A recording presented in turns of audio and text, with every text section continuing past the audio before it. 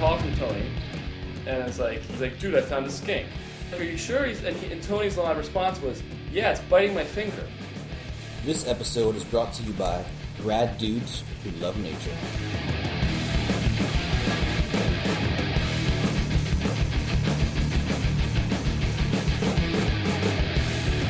You are listening to Urban Wildlife Podcast! Alright, Tony says Miller High Life's perfection. We're just getting started, getting our drinks. We're like the drunken masters of urban wildlife podcasting. You might have fabulous praying mantis style, but get a few drinks in us and we'll out-podcast you. So I'm Billy Brown. I'm Tony Crosdale. And here we have our special guest host, Hannah Waters. In this episode, we're going to look at a couple stories about species that might or might not have been introduced and get into the question of who cares.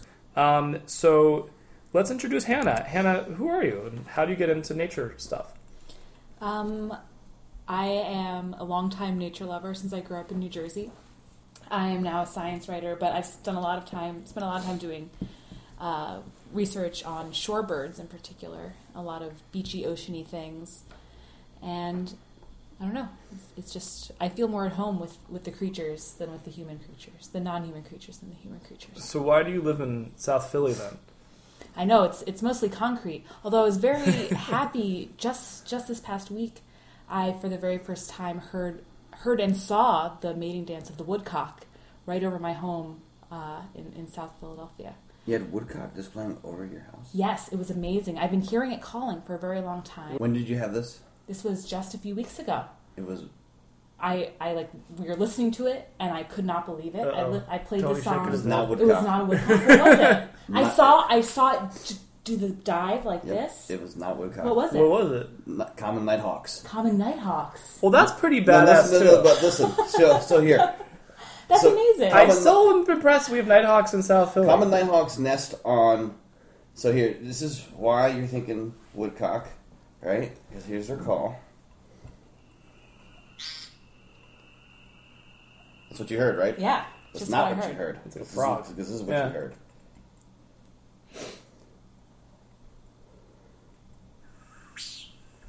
That's what I heard. Wait. What's that secondary sound? That's the display. Both these birds, and they're both birds that occur in urban areas frequently. Both these birds have an aerial display at dusk that's made with feathers, so that they make their call, and their call sounds very similar. And maybe because they're both crepuscular birds, that call carries at that time of night in those conditions, But the the nighthawks, they dive down, and that is made with their wings. Well, I was trying to find a call. I was like, it sounds just like a woodcock, but I can't find a recording of this wing noise. So where do they nest? Do they nest on chimneys and stuff? They nest on gravel roofs. Gravel And that's why throughout the rest of the state, people... So if you're a bird watcher, it's funny. I would joke about my yard list in South Philly being really desirable because people will talk about, I had 15 species of warbler, in their yard that has a stream in it or something in May. But I'll be like, but you don't have common nighthawk and laughing gull on your yard list. And when you live in Philadelphia, because we're the only coastal plain city, we're right on the river, and we get laughing gulls that migrate up the river, feeding at the dumps, and they don't occur in the rest of the state. They're a salt marsh species, so they come up feeding up from the bay, or they fly straight across the state to feed the dumps and go back. What are these ones? The blackheads? Mm-hmm. Okay, Mm-hmm. cool. And then the nighthawks we have because they nest on gravel roofs, so we have plenty of areas for them to breed while the rest of the state. And these are bug eaters, and they're related to the swifts. No, they're related. They're ground nesters. They're like whippoorwills, right? Yeah, they're in that group. Yeah, But they're not. Okay. Oh, but they don't actually nest. I'll look them up. Okay, cool. Either way, yes, I live in South Philadelphia, and if not woodcocks, I get to see nighthawks. And I think there. we've just demonstrated that even living in South Philly, you can get some pretty cool wildlife in your backyard. As I also found out, I did a herping trip to South Philly around 18th and Wharton, and I flipped a whole bunch of brown snakes, which isn't so shocking, but it's just neat to be in like a vacant lot, not a big vacant lot, and like finding a whole bunch of snakes. We are going to introduce our first guy. When we started thinking about the podcast, we knew we had to have David Hewitt somehow, some way, maybe a lot. And so David in Philadelphia is well known as an urban ecologist, kind of what were we going to say, like a mad mycologist by training. And he gets into all kinds of urban natural history, historical urban natural history topics. He's got a great blog that we'll link to called Growing History. And he's also like the most humble Harvard PhD you'll ever meet. Yeah, neat guy. But he's also got a punk background. Like he's got a punk background. Oh yeah, you never heard us get into this? No. Well, yeah, I have David's also like a teacher and an educator. Yeah, he's a professor. Yeah. He teaches public classes through the library, which I've taken a couple of them. Really fantastic. So he'll teach at Penn. He'll teach at libraries in West Stockton. Philly. Yeah, he's a neat guy. He's got his fingers in everything, kind of ecology and natural history in Philly. Yeah. So let's listen to some David. All right. So we're here with David Hewitt, talking about some maybe really old sugar maples. I don't know how old these are. Yeah, that Oakland Cemetery. Yeah, that we're not totally sure how old they are, but Oakland Cemetery used to be Benjamin Rush's estate. Where is it? So it's up just above Frankfurt. It's near Northwood. You know where Northwood is, but it's above Frankfurt in the lower the northeast area of Philadelphia. It's not northeast Philadelphia. Yeah, for those who don't know Philadelphia, northeast Philadelphia refers to a specific set of neighborhoods area beyond Tacony Creek, basically. This is like the cardinal direction northeast from Center City, Philadelphia. It's about 6-7 miles out from Center City. But don't go asking someone where it is in northeast Philly because they'll laugh at you. All right. Yeah. This area is right nearby to Frankfurt. It's right nearby this area called Juniata Park, Harrogate. And Harrogate actually was like this spa area there. The pirate perch was discovered there 200 years ago as a fish. And so Harrogate... The pirate perch is a... Oh, it's a fish. It's not a pirate. It's not a fish. It's not a real pirate. It's not a restaurant where pirates... with seats for pirates. All right. It's the perch. Yeah. And so that area out there, it was a lot of farms. Yeah. When, John Adams, when he comes here, he goes out that area, writes about the area out there. Okay. A lot of agriculture, between what we now call Center City, Philadelphia, at the time was the city of Philadelphia, within the county of Philadelphia. And there was Northern Liberties in Kensington, and then there was farms. A few miles. Yeah, but also a lot of farms, orchards were out there, and also marshland. And so this is where founding father, physician Benjamin Rush had a property? Yeah, and so Benjamin Rush had a property out there, and that's now Greenwood Cemetery. Okay. And that area, he grew sugar maples. He was an abolitionist. And one of his to abolish slavery, he grew sugar maples. Yeah, to prevent reliance on sugar coming in from slave plantations. Yeah, exactly. Got it. Yeah. And so he was saying we should grow sugar maples, and he wrote on this, wrote articles on this. Do sugar maples do well in Philadelphia's climate? Oh yeah, they do very well. I was thinking it had to be colder. I see a lot of them. Do they produce good sap in this climate? I don't know. Okay. I know people have tried to tap them, but I have no idea why. I didn't follow up on that. But I imagine they would. I mean, and these ones are huge. They're over 4 feet across. They're very good size. And this is big for a sugar maple? Yeah. Okay. Yeah, certainly a sugar maple around here. I mean, if you go up in like central New York, and no one's drilled into them to... We were going to, but didn't. Okay. In part just because you would need a core that was like a 36-inch core, because they're huge. They're really, really giant. And they're beautiful. I mean, they're really nice.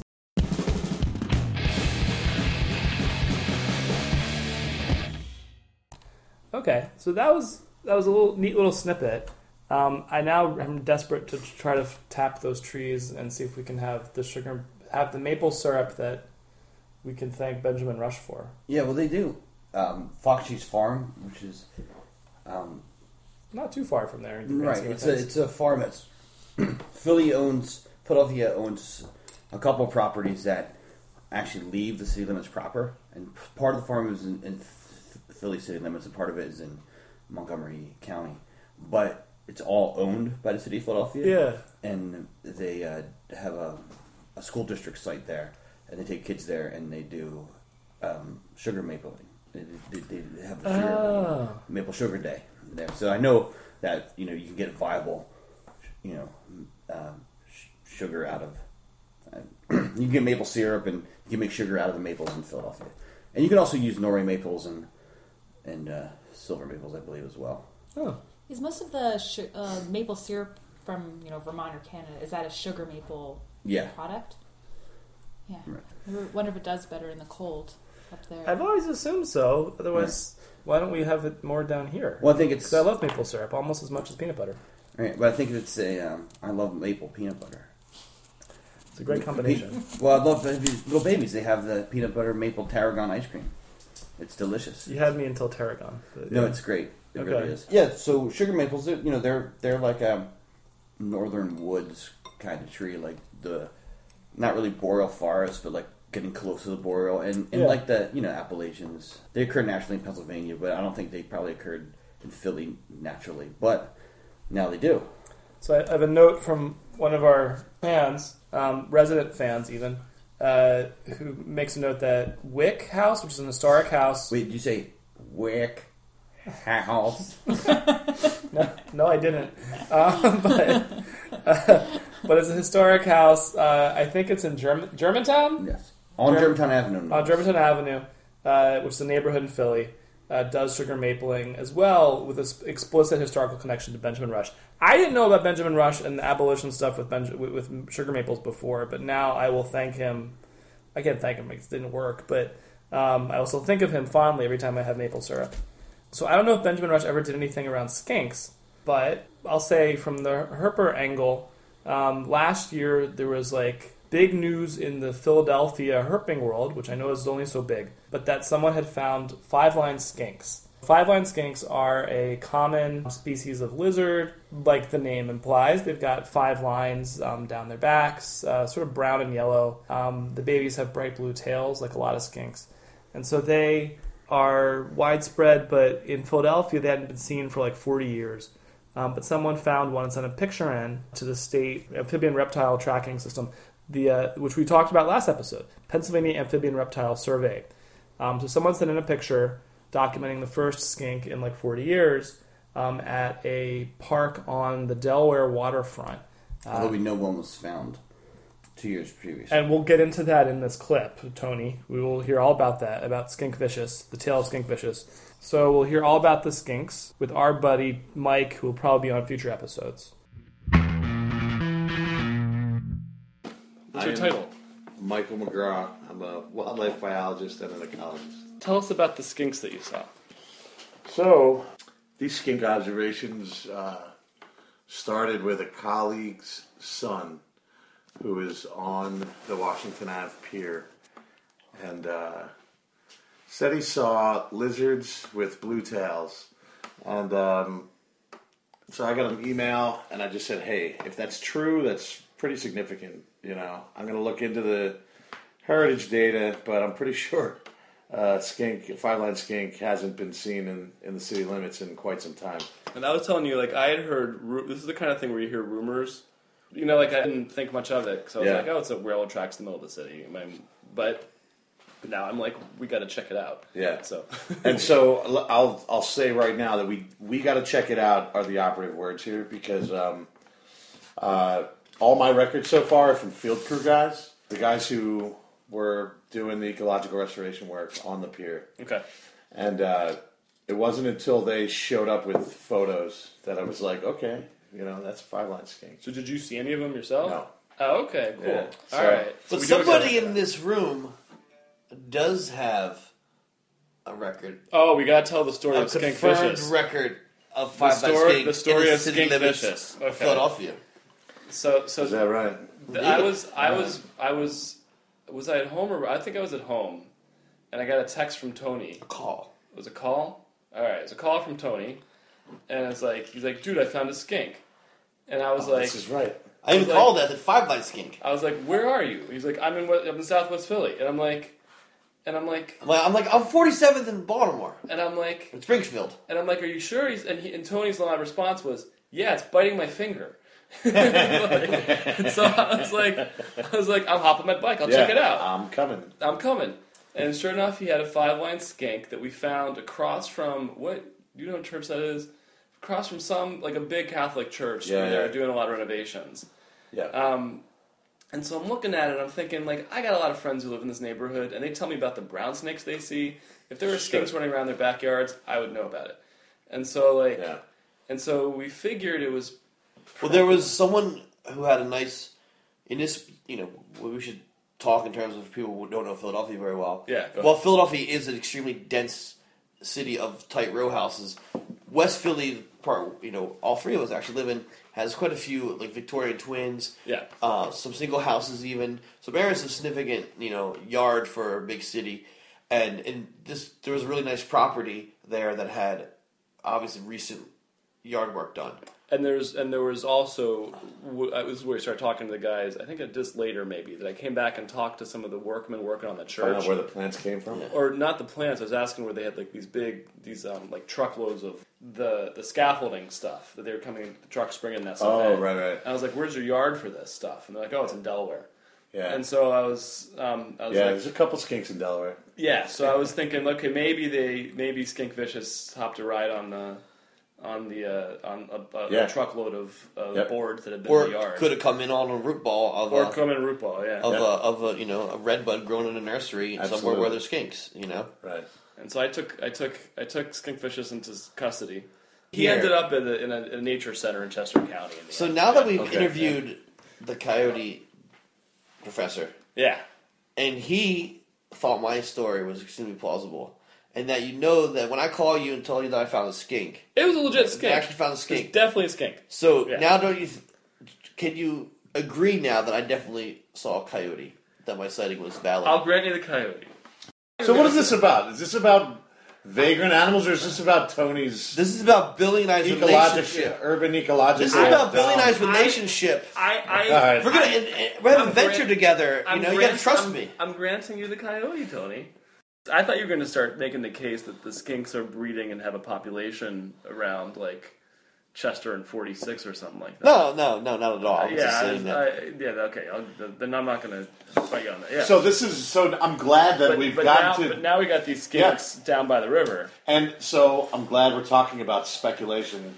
It's probably a good theme for these skink observations. So, again, here we have these skinks. They're in a fallow space, right? You got this whole series of fallow landscapes. Describe these projecting piers for us. Did you say phallic? I did say fallow. Okay, so we're talking about piers, and so describe a little bit of what the landscape, what the waterfront scape is that you're looking at. Sure.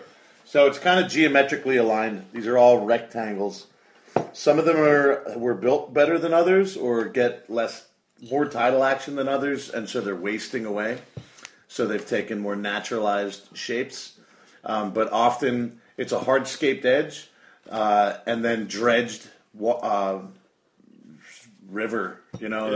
So there's not... Some of that's renaturalized, but essentially what you have on top is broken up concrete and windblown and, animal vector established plants. There's a lot of mulberry trees. Yeah. There's mugwort. Animal vector means bird poop seeds out. Yep. Or deer. Yeah. Yes. And so it's transported. Largely non-native, low wildlife value from a food standpoint, from a structural standpoint, pretty damn critical because it's otherwise a hardscaped, impervious surface landscape. So it's refugia for a lot of things. For example, there's a high density of brown snakes and eastern garter snakes. I've seen that. Yes. Yeah, and well, this area is before your company did all this great work there. My friend Todd, and then I jumped on the bandwagon there. It was a phenomenal migrant trap for birds in the fall, especially. That's exactly the next thing I was going to say was that the structure and it's just its position in the landscape. It's along a major undammed river system that cuts right up through PA, New Jersey, New York. Yeah. It's a phenomenal migration corridor. So basically, any naturalized landscape along it is phenomenal for birds in migration, and our good buddy Todd has exemplified that. His eBird list for that pier and the one just south of it is phenomenal. I mean, it's got... We're talking, I don't know, birders out there, but we're talking Connecticut warbler, black-billed cuckoo, all the Catharis thrushes, ridiculous stuff. Yeah, and then a hurricane comes, and what's been seen from there? Philadelphia's first record of sandwich tern. Yeah, sandwich tern, storm petrels, parasitic Jaegers. So, I mean, it's. Can I ask you about some of the more common stuff? Yeah, sure. So, what hangs out there through the winter? You see different sparrows. It's a great wintering spot for sparrows. Yeah, white-throated and white-crowned sparrows. So I could have seen a white crown, man. Oh, absolutely, dude. All right, thanks. Yeah, I said it was more likely. I'm looking at the thing and had a plain neck and the white, that's it. You saw a male. There's no denying it. I mean, all right, that's it. You got a white crown. I saw a tree sparrow for sure. I was happy. All right, but so what did your firm do? So you took this. All right, so concrete and invasives. Yep. So this is an example of a pier that was wasting away. Yeah. So Margaritaville in South Philadelphiaville. And so just north of it is an active pier. It's the Coast Guard pier, shared with the Philadelphia Fire Department. And just south of it is a larger pier that's well armored. Still has both metal and concrete walls. So this one is old. Quick history on it. I don't know a ton about it, but I know that they call it Philadelphia's Ellis Island. That's where all my people came in. Yeah. So I was out there. I was like, oh, that's pretty cool. Yeah. Yeah. So it has a great history there, and so it's wasting away. So there's a lot of exposed cribbing, that original lumber cribbing, which is actually great overwintering structure for turtles, such as red-bellied turtle. So cribbing means like the vertical timbers set into the. But these are horizontally laid out. It's just, okay. It's just a geometric. They're just laid on top of each other. They're essentially the foundation of the entire thing. Back in the day, when was it built? The 1800s, mid 1800s or something. So mid 1800s or something. They just laid out this grid work of lumber, and then they just pushed dirt onto it and built mounds of dirt, and then created retaining walls and filled in the thing with dirt. So what happened to the turtles? Didn't they hibernate in there? Yeah, I'm pretty certain that. How far back do the nooks and crannies go? Just like if you're down in the water, you're looking at just like something goes in like that, or just like go deep in, like you can't get all the way back in there. So, like if you're snorkeling and you had an underwater flashlight, because we know people that snorkel with underwater flashlights. I'm just saying the Delaware River. That you could. I got an idea now. Okay, go ahead. Keep talking. So, hold up. So, at some point, we have to address in this podcast that Billy snorkels for turtles. Why did you name your daughter Emmy? That's a good question. With a Y. Because I was not the only person naming my daughter. But look, we picked a floral element anyway. It wasn't like we named her after a rock and by the way, or a biblical name, a magnolia work. Right? So you guys know, Billy and Mike, I introduced because we need to hang out with each other because they're the two single father herpetologists that I know. And Billy's daughter's named Magnolia, and Mike's daughter's named Layla Magnolia. And we did not coordinate this at all. Not whatsoever. That's just how badass we are. So you guys took this pier that was falling apart, and had a whole basically broken concrete and a whole bunch of trash plants on top. Our work was essentially to design and build a new pier. Yeah.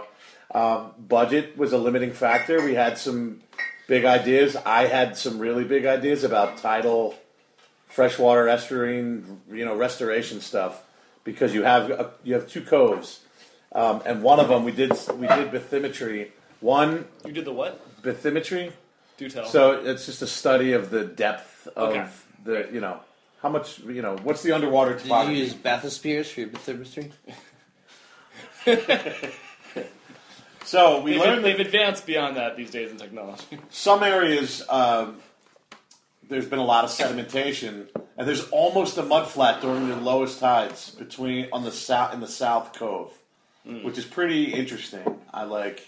It's like literally just a sheen of water at the lowest tides for the slug area. So I'm like, we need to be planting pickerelweed and arrow arum and other sagittate leafed plants, and get an emergent wetland system going. Yeah. It's already, right now it provides minimal habitat for waterfowl. The cribbing and stuff provides like a little bit of hide structure, and there's definitely some fish. There's only one native aquatic plant species that tends to set up and it establishes and then gets beats up by wave action. So we find like broken bits here and there, but it's no successful establishment. Anyway, I'm being long-winded. Yeah. The budget was a limiting factor, so we didn't do a lot of in-water work, you know. So we essentially focused on the terra firma. We did some soils analysis. Most of the soil, all the soil is non-native, And it was dredged in it was hauled in from somewhere else. Some was dredged, but a lot of it was just from South Philly from the 1800s, like just moving dirt. Yeah. And then crushed buildings. There's a lot of brick. It's fill. Yeah. But urban fill, which is different from farmland fill. Good point. Were these bricks from houses? Yeah, there's bricks from houses. Brick house. And so when there's bricks break down, there's was it calcium carbonate? So there's some soil, there's some nutrients in the soil. Okay. So we didn't do much for soil amendments, but there were soil analyses done. I leaned on Todd, who's a phenomenal birder, who shared with me his birding records, just to try and see if we could isolate any particular birds that are moving through that might be better off, that are of interest from a rarity perspective or a regional ecosystem perspective that could benefit from structural vegetative plantings beyond what we were already planning, essentially. So you could tailor what you're planning to exactly to benefit the exactly. Yeah. Well, that reminds. May I ask a question here? Sure. I don't want to derail you, but so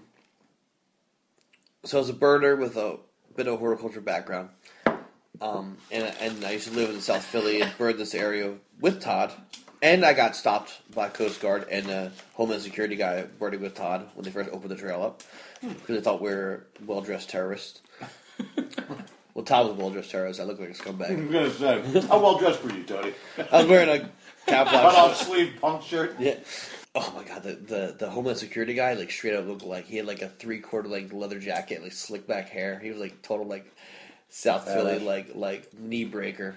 It was cool. But anyway, so we were so one thing we noticed was there's a series of piers. I mean, this area isn't just one pier; it's a whole bunch of piers. Right. And there's no man's lands, brown fields, and we go bird there, and it's mostly Paulownia, Atlantis, mugwort, goldenrod fields, and nothing special.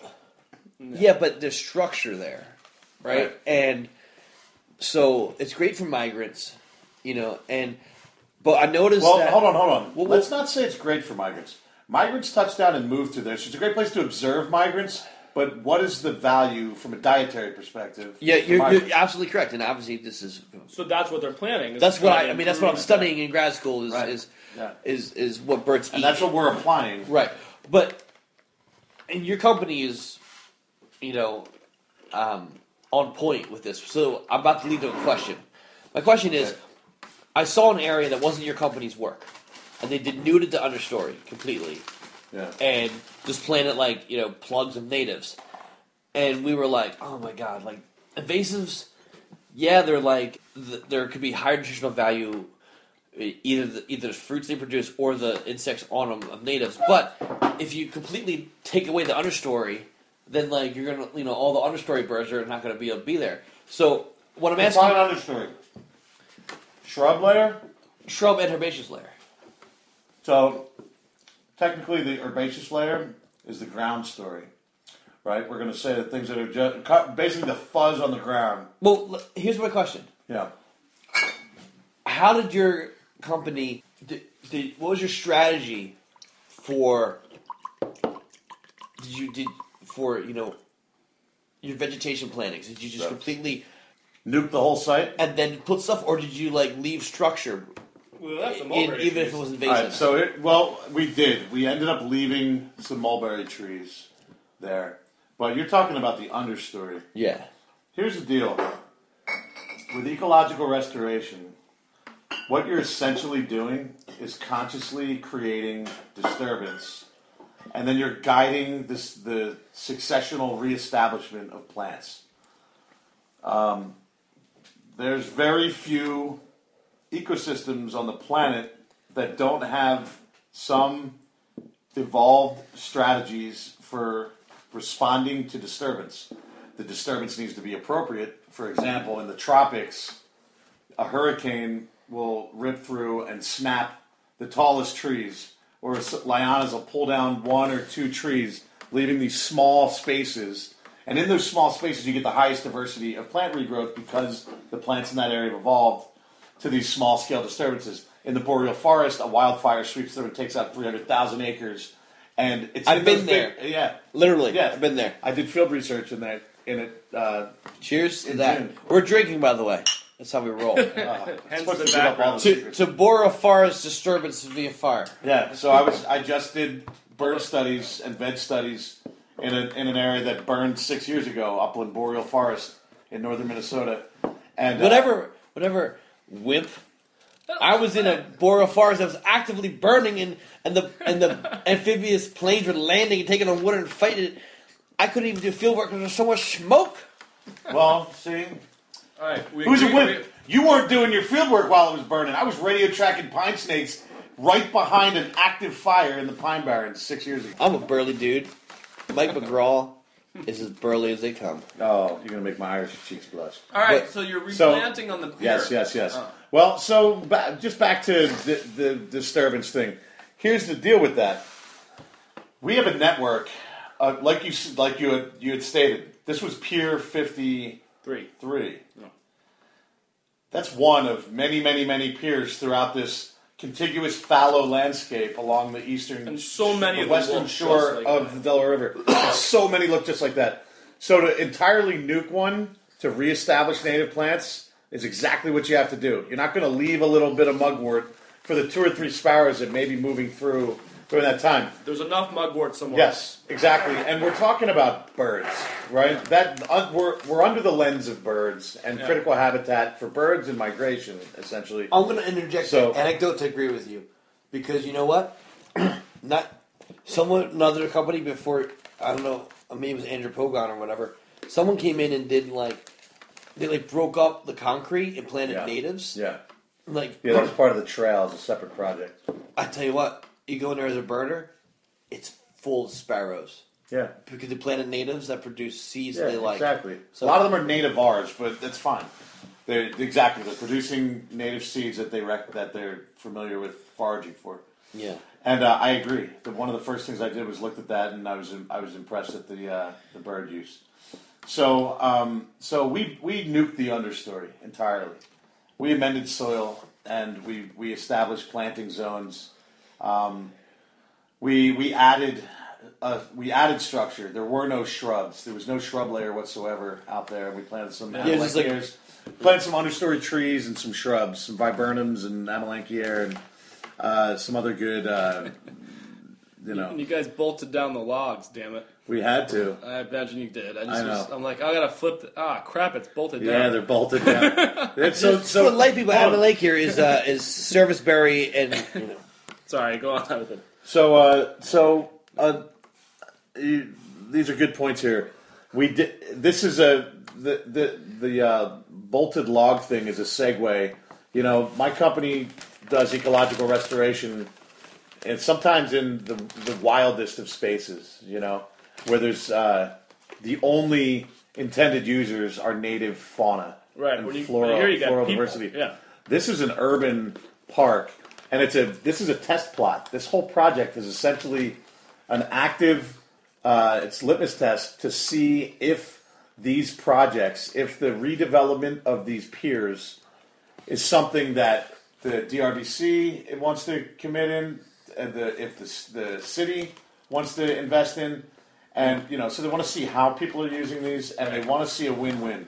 Right. They want to see active use by humans, but also active value for wildlife. Yeah.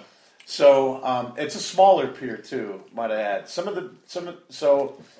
There's one that's big coal pier north, like north of the casino. Yeah. It's freaking huge. Yeah. Like kids are down there Up in running. Port Richmond. Yeah. Yeah, I used to. I spent time up there when I was young. Yeah. This is a bit of an outlier for us. I mean, we do city parks and stuff, but our driver is ecological restoration. Usually with we're managing land for corner blue butterfly, federally threatened species. Yeah. Things like that typically are more in our wheelhouse. So this one was this mix. So you can't roll a log because they're bolted to the ground because we want a whole bunch of people from the city. We know folks from the city are going to use it no matter what. So you got to bullshit down. Yeah, and the user base has been strong. And I was out there on a crappy rainy morning on a Monday because I was going by before I went to work on my way to work. Yeah, and it was drizzling, and I was out there, but a couple people were walking their dogs out there too. Yeah. So people are using it. Yeah, we see families laying out blankets in the little the areas where the path gets a little wider. That's awesome. So one of the biggest issues there is keeping people on the path. Yeah, because it is such a small space. I know. I felt like I was but I want to find a skink. Right. I gotta. So I you can't, saw I can't the get off area, the path, but I gotta look. So now let's go back to the whole conversation about speculation and science. We talked about this because I felt it was important for both of you guys to know that skinks were being found out there. Yeah. I have to question because I've spent some time out there. I know other naturalists that have spent time out there, and nobody's ever seen a skink before. And then we put, a couple thousand plants in, right? Oh. So I'm still excited and optimistic for a number of reasons. When did you do the plantings? Well, the plantings started probably fall of last year. But that's not enough to get a whole bunch established there, is it? No, I don't think so. Maybe the plantings on the mainland. What's the probability that people were seeing the same two skinks? It's pretty low, right? But what about so you also had other plantings, just to introduce another variable here. You had other plantings not on the pier from a couple of years earlier, right? Along the yeah. Right. So from a different ecological restoration. Washington Avenue Green project. So still root balls, plants coming in from somewhere in Jersey or Delaware or upstate PA or something like that. Right. And then I hadn't even thought about that, but you're right. So I was saddened when I thought about this. I know. It was but that's science for you, right? You can't romanticize. So if we have two hypotheses here. That one is that skinks have persisted on these piers all these years, and then the other is that maybe they hitched a ride on the plantings. But so two things here. So I talked with the contracting supervisor for our company. Yeah. It's his crew that planted all these plants. And I said, "What were your plant sources?" And Delaware. A lot of them are from Delaware, and I was like, "Well, that's a skinky state." Yeah, it sure is. Yeah. And then there was something else that. There was some equipment that staged in New Jersey for a while. That'll work too. Yeah. So, so here's the light at the end of the tunnel for us optimistic Philly naturalists. So now we have 5-line skinks that we know are on the site. Okay. And we also the site was managed for people primarily. However, there's a bunch of eco nerds. There's wildlife biologists, botanists. And then, within the biologist realm, we have birders and herpers and this and that. And we care greatly about this stuff, and we inform the designs. So I made sure that there was structural habitat left. We found brown snakes and garter snakes out there, and I knew that it was going to be impactful. And there are probably, I'm sure I saw a garter snake not on the pier, but on one of the weedier areas off the pier. But they're highly adapted. But we left that mulberry complex where there's like 3 mulberries coming out of the same area. Yeah. And there's rotted roots and stuff that go down. There's potential hibernaculums. Sure. And then there's a hibernaculum is a place that is a hibernation den. But yes. Good, yeah. It's a place where cold-blooded animals can overwinter without freezing. Right.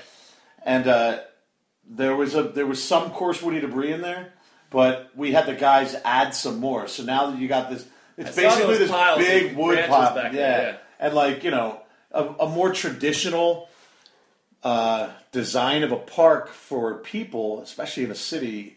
There's no way you're going to leave piles of wood like that. I mean, we intentionally left that to promote potential invertebrate presence. Yeah, kids are going to be looking under it. Fishermen are going to be pulling worms out of there. Yeah.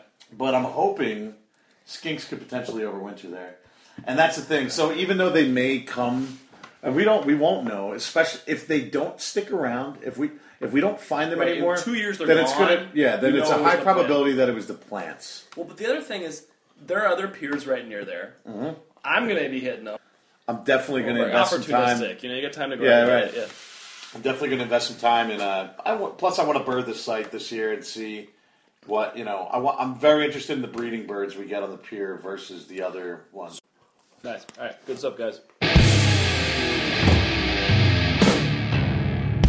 Yeah, this Washington Pier Park, I was excited it was being featured on this episode because I discovered it. I thought I discovered it, like an individual discovery last fall, and it only opened, I think, in August of last year, correct, to the public? I think so. Summer of last year, yeah. The pier. The pier itself? Right, but the trail's been going a little bit longer. Yeah, okay. So to set the picture, there's along the waterfront on this part of the Delaware River, there's a bike path that runs down it, and then there are these piers that come out into the river from there. One of them has been rehabbed as the Washington. That's the Pier 53. Washington Avenue Green is a longer stretch along the base of these piers. Mm-hmm. Yeah, so the bike trail picks up along the river at Tasker, and you can ride up in like kind of a grassy area up to the pier, which is at Washington. And it's a really lovely area. I was really immediately drawn to it. It has really great signage if you're into that kind of thing, as I am. Just lovely design on the signs, but also beautiful native plantings. It has, for being a small park that just juts out into the water, it has really some enormous trees, just some really big ones that makes you kind of feel like you're entering like a sacred space in some ways. And there's several different places to sit along the water. And then at the end, there's the pier pilings where there's cormorants, double-crested, and you also said great cormorants come down in the winter. And swallows nesting there. I've seen some other cool birds. So, yeah, a great place to hang out. And the Skinks agree. What I did after that episode, we recorded that in the winter, so I didn't really have a chance. Now it's the spring. And so I went back. I've gone back a couple times. The first time I went back, I brought my daughter, who we had to turn around because there was a little tantrum, which happens sometimes when you're hiking with a 3-year-old. And on the way back, as she was flopping on the ground, refusing to go any further, I noticed some skinks actually on a couple of trees that were like one pier over from Pier 53. Now, this was still adjacent to, or right next, it was right next to some plantings, well, not next to, like a stone's throw from some plantings from the Washington Avenue Green section at the base of the piers. But it was still kind of heartening to see some skinks that weren't right on that Pier 53.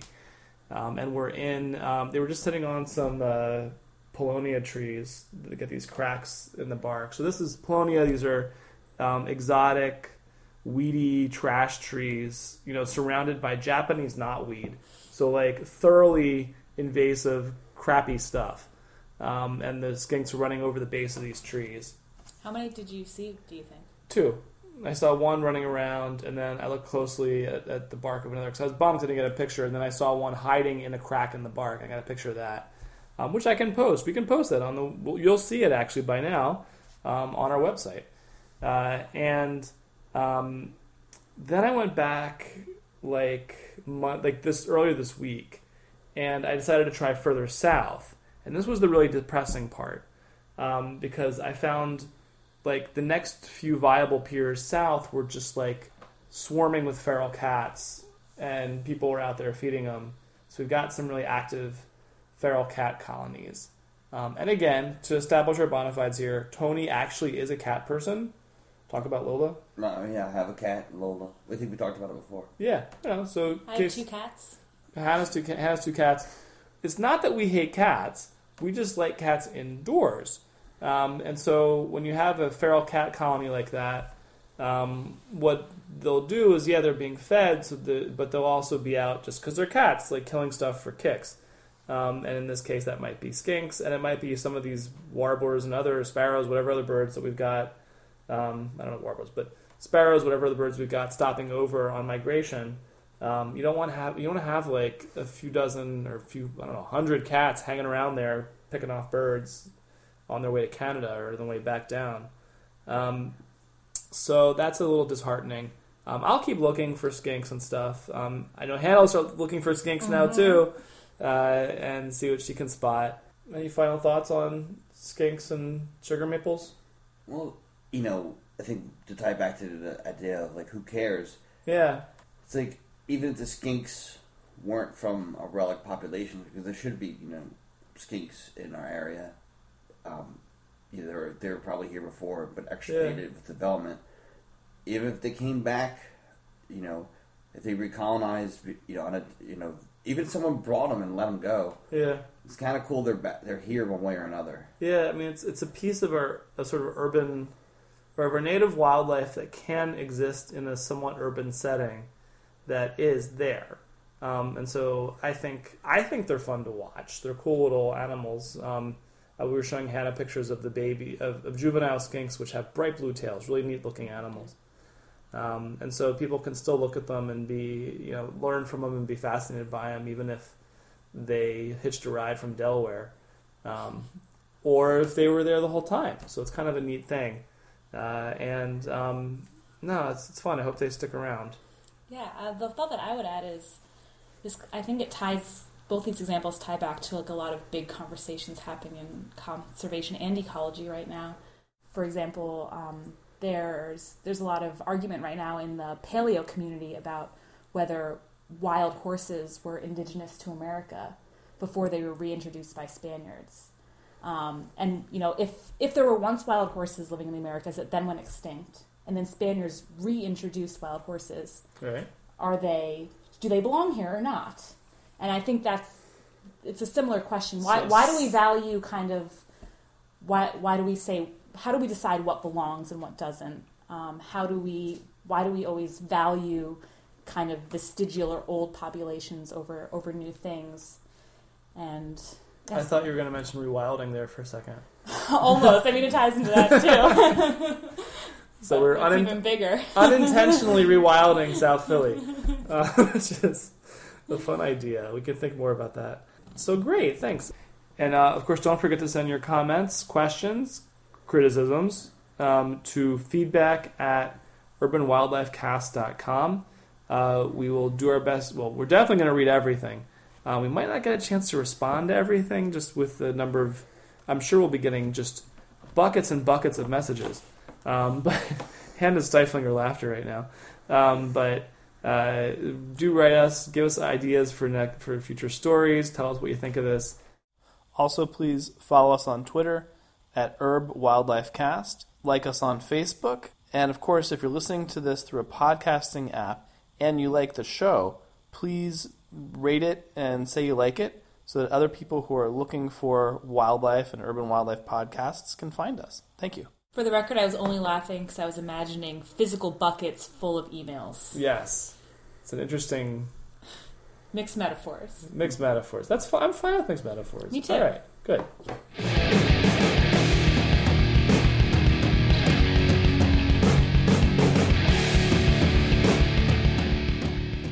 So, three-horned wartyback. They have these 3 horns, and they're gorgeous. Would you say that in general, mussels have some of the coolest names? Was it a green Manalishi with a 3-pronged crown? That's that Fleetwood Mac song covered by Judas Priest. I am sadly unfamiliar. Okay. I can't believe you need my love so bad. Okay. Bad.